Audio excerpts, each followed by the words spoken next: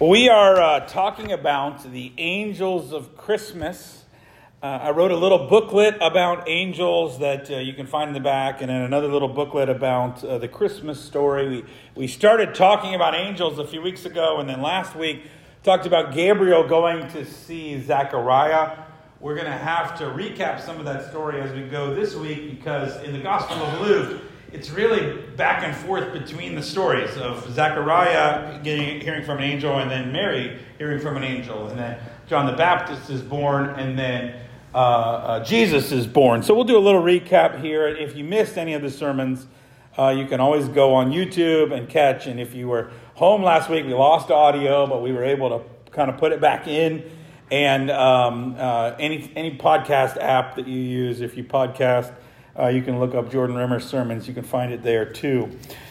So we began with the miraculous birth of John the Baptist to Zechariah and Elizabeth. Zechariah had been working in the temple, and the angel Gabriel was there then and told him that his wife would, even though she was past the age of childbirth, would have a child. And so now Gabriel is going to be sent to somebody else, to a woman up in Galilee. So I'm in Luke chapter 1. If you want to follow along in Pew Bible or on your phone, you can I'm just going to do it like I did last week, kind of in chunks. Luke 1, starting in verse 26. In the 6th month, the angel Gabriel was sent from God to a city of Galilee named Nazareth, to a virgin betrothed to a man whose name was Joseph, of the house of David. And the virgin's name was Mary.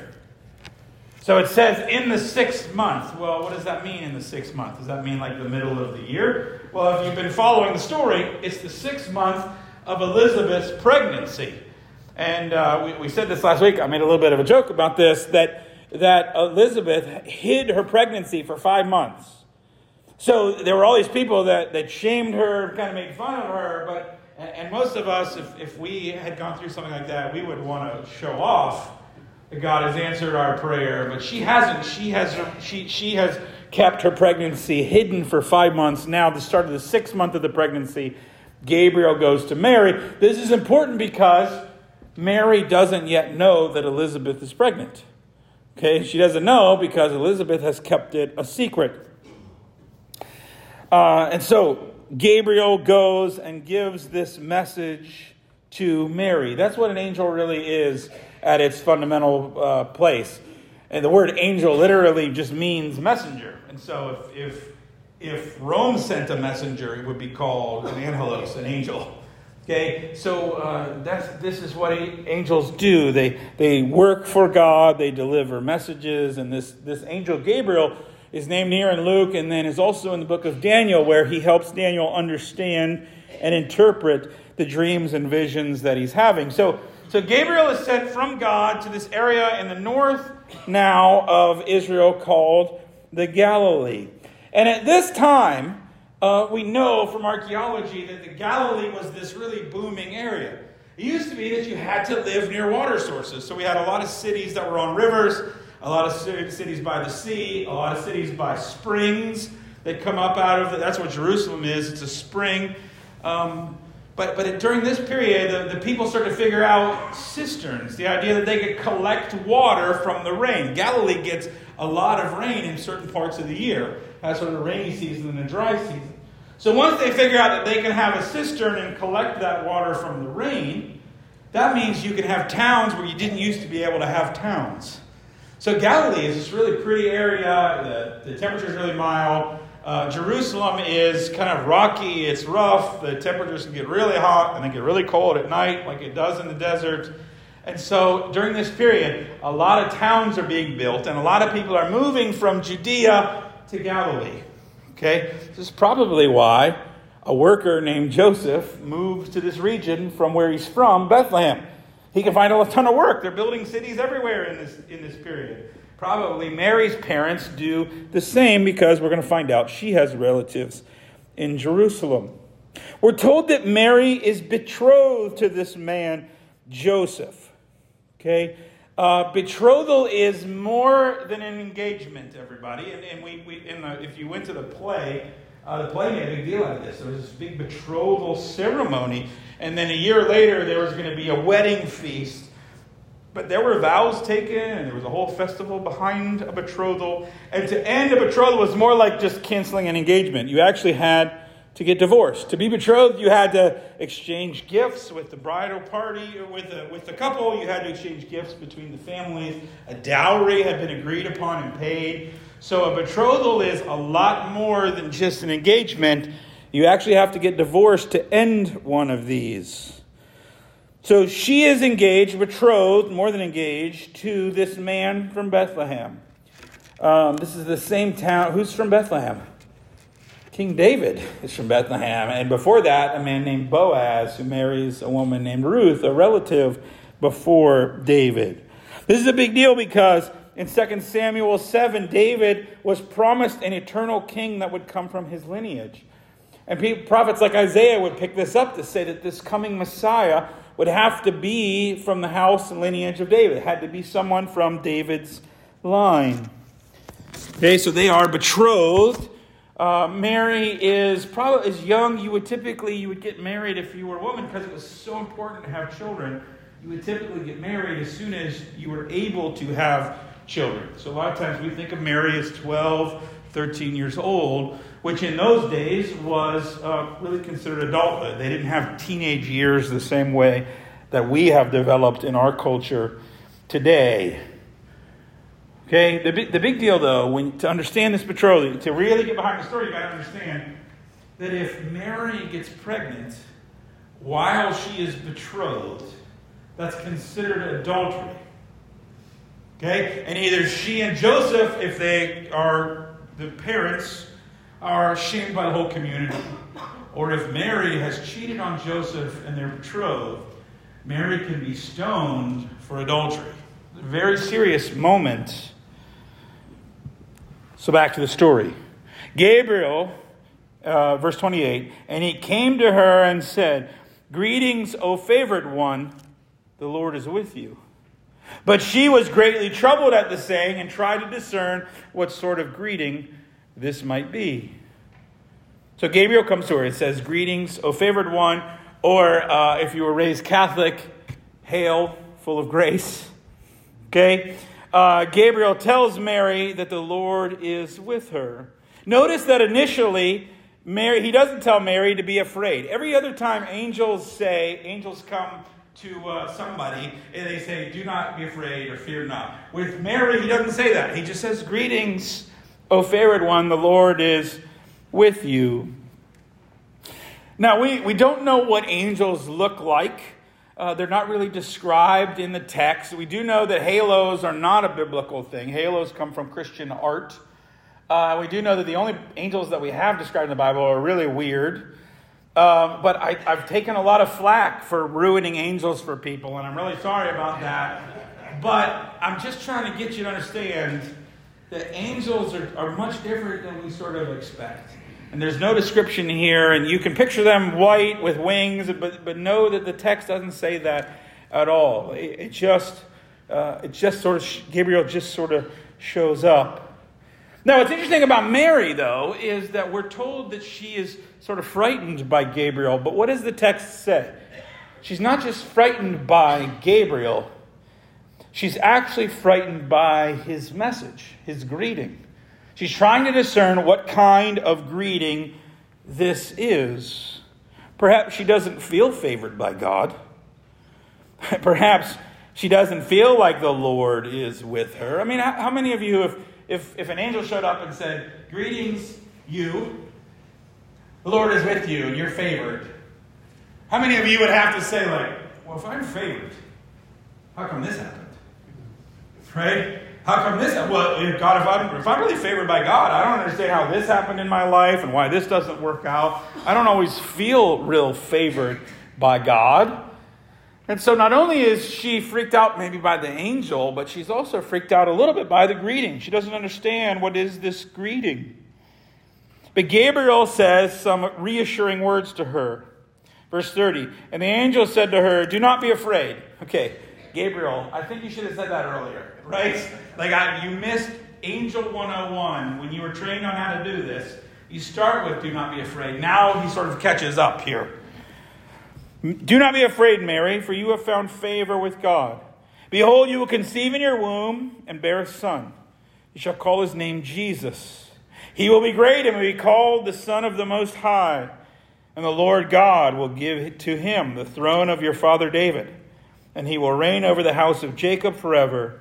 And of his kingdom there will be no end. So Gabriel reassures her, don't be afraid. You have found favor with God.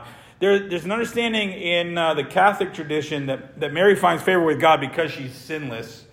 I don't think that's true. I think people are all sinful. We're born sinful.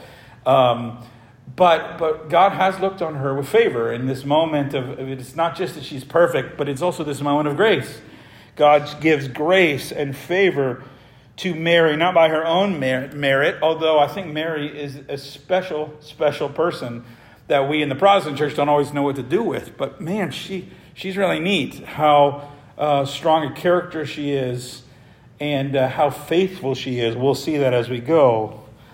We need at this point to back up and remember this story of Zechariah a little more, because Luke is then comparing these two. Let's just think first about Zechariah. Zechariah is a man. Okay, he's a man who is a good Jew. He is a priest. And we get a specific location where Gabriel comes to him. Where is he? He's in the temple. He's actually out at the spot of incense. He's changing the incense. The angel is to the right of the incense. Okay, so we've got this man in a specific location where Gabriel meets him. But let's think about this woman then, Mary, this girl. She's young, not married, betrothed, from Galilee.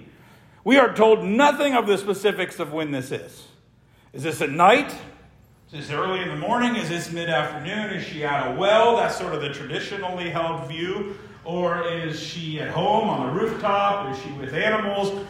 We have no idea. So Zechariah, we have all these specifics. Mary, we just know she's in Nazareth, this little town. Do you see how the stories are sort of opposites, right? Now, when you dig in, though, and you start to compare the language, you find there's even more kind of interesting comparisons. When Gabriel comes to Zechariah, he said, your wife will bear you a son, and you will call his name John. So Zechariah and Elizabeth, there is a miraculous birth here because they're not supposed to have children at the age that they're at. But clearly, this isn't a virgin birth. Okay? What does the Gabriel clearly say to Zechariah? Your wife will bear you a son. Okay, so Zechariah is the father. What does Gabriel tell Mary? You will conceive in your womb and bear a son. You will call his name Jesus. See, there's parallel, but there's clearly a different thing going on with the pregnancy here. Mary is told she's going to conceive in her womb and bear a son. She's in a moment going to ask how this can be, because that's a legitimate question at this point. The words of Zechariah the words of Gabriel also clearly draw on Isaiah chapter 7, verse 14. Therefore, the Lord himself will give you a sign. Behold, the virgin shall conceive and bear a son, and shall call his name Emmanuel. Okay, everybody see a clear line between Isaiah's reading, the language to Zechariah, and then really specifically the language to Mary. And then Gabriel gives all this great Old Testament imagery. He's going to be the Son of the Most High, given the throne of his father David, reigning over the house of Jacob forever, a never-ending kingdom. So clearly in all of this David prophecy that we get out of the Old Testament, particularly in Isaiah, Gabriel knows his stuff. He knows his Bible. He understands how this fits within this larger picture. I mean, his message is just drenched in Jewish history. Then Mary said to the angel, verse 34, how will this be since I am a virgin? It's important to note that Gabriel has not told her how she's going to conceive and bear a son. Okay? And she asks a fairly legitimate question, right? I mean, biologically, I'm going to conceive a baby. Whoa, I've never, the word, it doesn't, the Greek literally says I've never known a man. Okay, I've never known in the biblical sense here a man. How am I supposed to conceive if I've never known a man? I wonder also if part of the question here is not just a biological question, but a question of worth. In other words, imagine getting the news that you're going to bear a child and raise a child that's going to be the Son of God. Imagine the news that you are somehow, God feels you're worthy to raise the Son of God, the Messiah. I wonder if part of what Mary's question is, how can this be, is not just a biological question, but why me? I'm a peasant, a nobody. I'm not married. I'm not important. I have no particular skills. How can I raise a baby that will be called the Son of God? I mean, think about the pressure of a 12 or 13-year-old girl hearing this message from an angel. Zechariah has questions of God too. So we've got to go back to this comparison again. Zechariah says, how can this be? Because I am old and my wife is advanced in years. One of the great lines of the Bible, right? He doesn't call himself, he calls himself old. He will not call his wife old, just in case she can hear him. Okay? But so Zechariah has doubts. And because of his doubts and because of his questions, he's made mute. Now, I learned something. This is why you always keep studying Scripture, everybody. When I watched this play this weekend, Zechariah was called both deaf and mute. When I preached last week, I talked about him being mute. Okay, he can't speak. But then in the play, he's both deaf and mute. So I'm literally in this play, like trying to look at my phone to say, like, was he deaf? And I went back at the text and look, and it actually says that he will have silence. And then when they're trying to name John, they actually have to sign to Zechariah. So actually, I missed that one. I've never thought of him being deaf. I've only ever thought of him being mute. But I think the text probably is pretty clear that he's deaf. I missed that one. That's why you keep studying, everybody, because I'm still learning. You should still be learning too. My question today is, why isn't Mary mute? Right? She questions Gabriel. She's not deaf and mute. Why is Mary's question different than Zechariah's question? Well, I think Mary's question and her tone and the attitude behind it isn't one of doubt. Right? I think Zechariah has given up on childbirth. Like, he knows he ain't never having a child. Mary's question seems to be a practical one. Okay? How is that going to work? Okay? And I think Mary comes at that question from a place of humility, not of doubt. Not of demanding a sign, but just saying, how's that going to work? I think it's okay when God asks you to do something, when God tells you a message, for you to question it. I think in the Bible all the time, people question God. But I do think the tone's important. Like, if you're like, God, there's no way I'm doing that, and there's no way that's going to work, and that's no way that... Okay, well, you may be deaf and mute for a little while. Okay? God may have to straighten you out a little bit. But when God asks you to do something, He normally asks you... God doesn't ask you to do simple things. So when God asks you to do something, it's normally something you can't do on your own. You don't know how it's going to work. And I think asking God how it's going to work, wondering if you're capable of doing it, those are natural questions that it's good to ask God. And so Mary's response is different, and Gabriel's response to Mary is then different. Okay, Gabriel sort of seems to think with Zechariah, all right, since you questioned, here we go. But listen to Gabriel's response to Mary.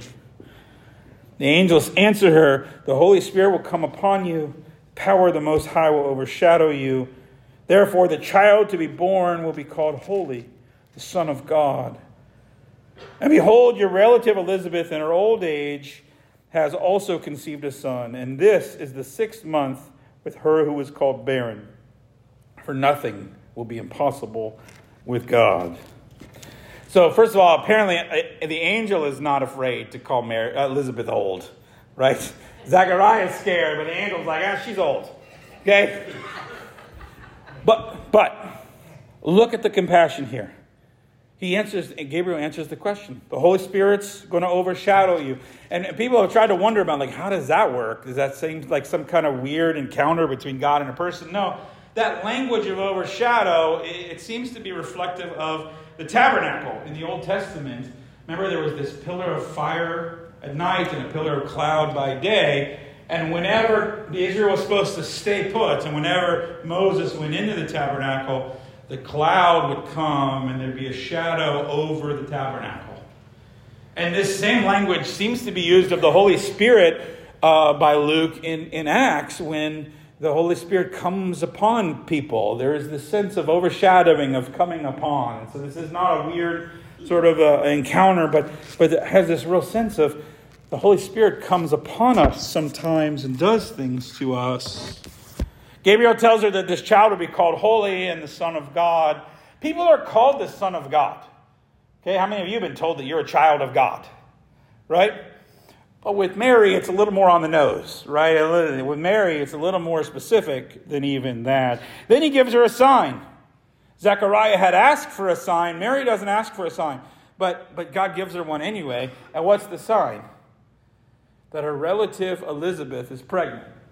See, now the stories are sort of syncing up. Because remember, Elizabeth had hidden her pregnancy for 5 months. So Mary doesn't know that Elizabeth is pregnant. And if you're reading the story from the start, this is the first moment you know that Elizabeth and Mary are related to each other. They had not been called relatives before. So if you were reading this with totally fresh eyes, you'd be like, oh, they're relatives. Now, how are they related? They could be cousins, Mary and Elizabeth, but the age gap to me would suggest that maybe Elizabeth is Mary's aunt. But either way, there is this relationship between the two of them. Okay, so what's the sign? The sign is that your aunt, who has not been able to get pregnant, is now pregnant, and also Gabriel knows about it, and nobody else knows because she hasn't really started telling people yet. Okay, so what Mary's going to do is go see Elizabeth and check this out. And then I love this line.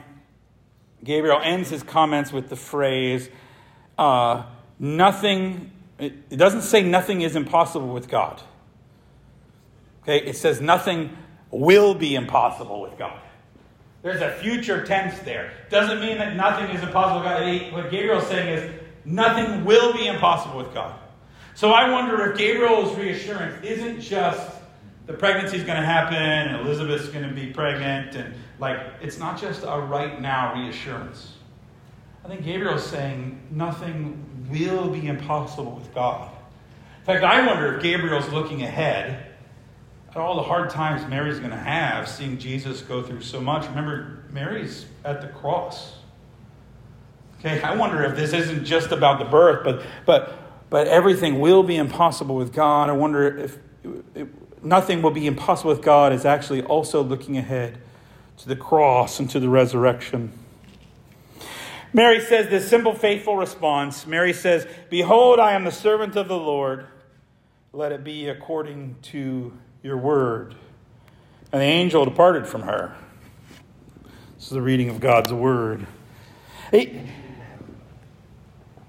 I love Mary's response because there are still so many questions, right? Like, oh, the Holy Spirit will come upon me and overshadow me. All right. How am I going to tell Joseph? How am I going to tell my parents? How am I going to avoid being stoned because of this? How do I raise the Son of God? Okay, how do I parent? How do I go through what I'm about to go through? And yet often when God calls us to big things, sometimes the simplest response of faith is the best. Behold, I am the servant of the Lord. Let it be. Let it be. Let it go. Let it happen. From here, Mary does go and visit Elizabeth. When Mary sees Elizabeth, the baby in Elizabeth's belly praises God from the womb, because that's what Gabriel had told Zechariah that his child would do. He would praise, they would be the forerunner and the praiser of the Messiah from the womb. So it actually happens that way. We're not sure when Mary tells Joseph. So in the play the other day, Mary tells Joseph and then goes for 3 months to stay with Elizabeth. On Amazon Prime, there's a great mini-series called The Nativity Story, I think it's called, that the BBC did a few years ago. In that, Mary goes to visit Elizabeth because she's not sure that she's pregnant yet. And then comes back 3 months later, and Joseph finds out when he sees a baby bump. And there's a huge sort of discussion about that. We do know eventually the couple goes to the city of Bethlehem where Joseph is from. Shepherds visit them. Wise men come. They flee to Egypt. And I wonder how often Mary was going through all of this, fleeing to Egypt, coming back, seeing all these signs. I wonder how many times in her life she thought back to Gabriel's message that nothing will be impossible and said, oh man, I needed that. So today, a couple of quick lessons. First of all, I think we can learn something from Gabriel. Gabriel knows his scriptures. He knows his history. He understands this moment. And he's able to put what's going on now in this whole context for Mary. And I think we as Christians need to do that. And unfortunately, a lot of times we don't know the story and we don't know the history. And so we can't place what's going on now in a context that helps us understand it. I also think if you're going through a lot right now, or you're going through something here in this next year, write the phrase, nothing will be impossible for God somewhere. Okay? And underline those words, will be.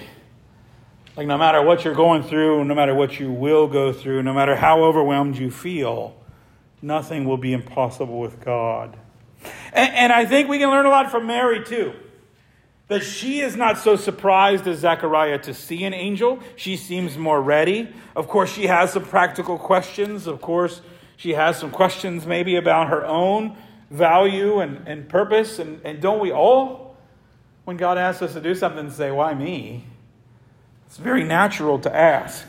And yet, in the end, without all the answers, Mary can say, I am the servant of the Lord. Let it be. Let it be.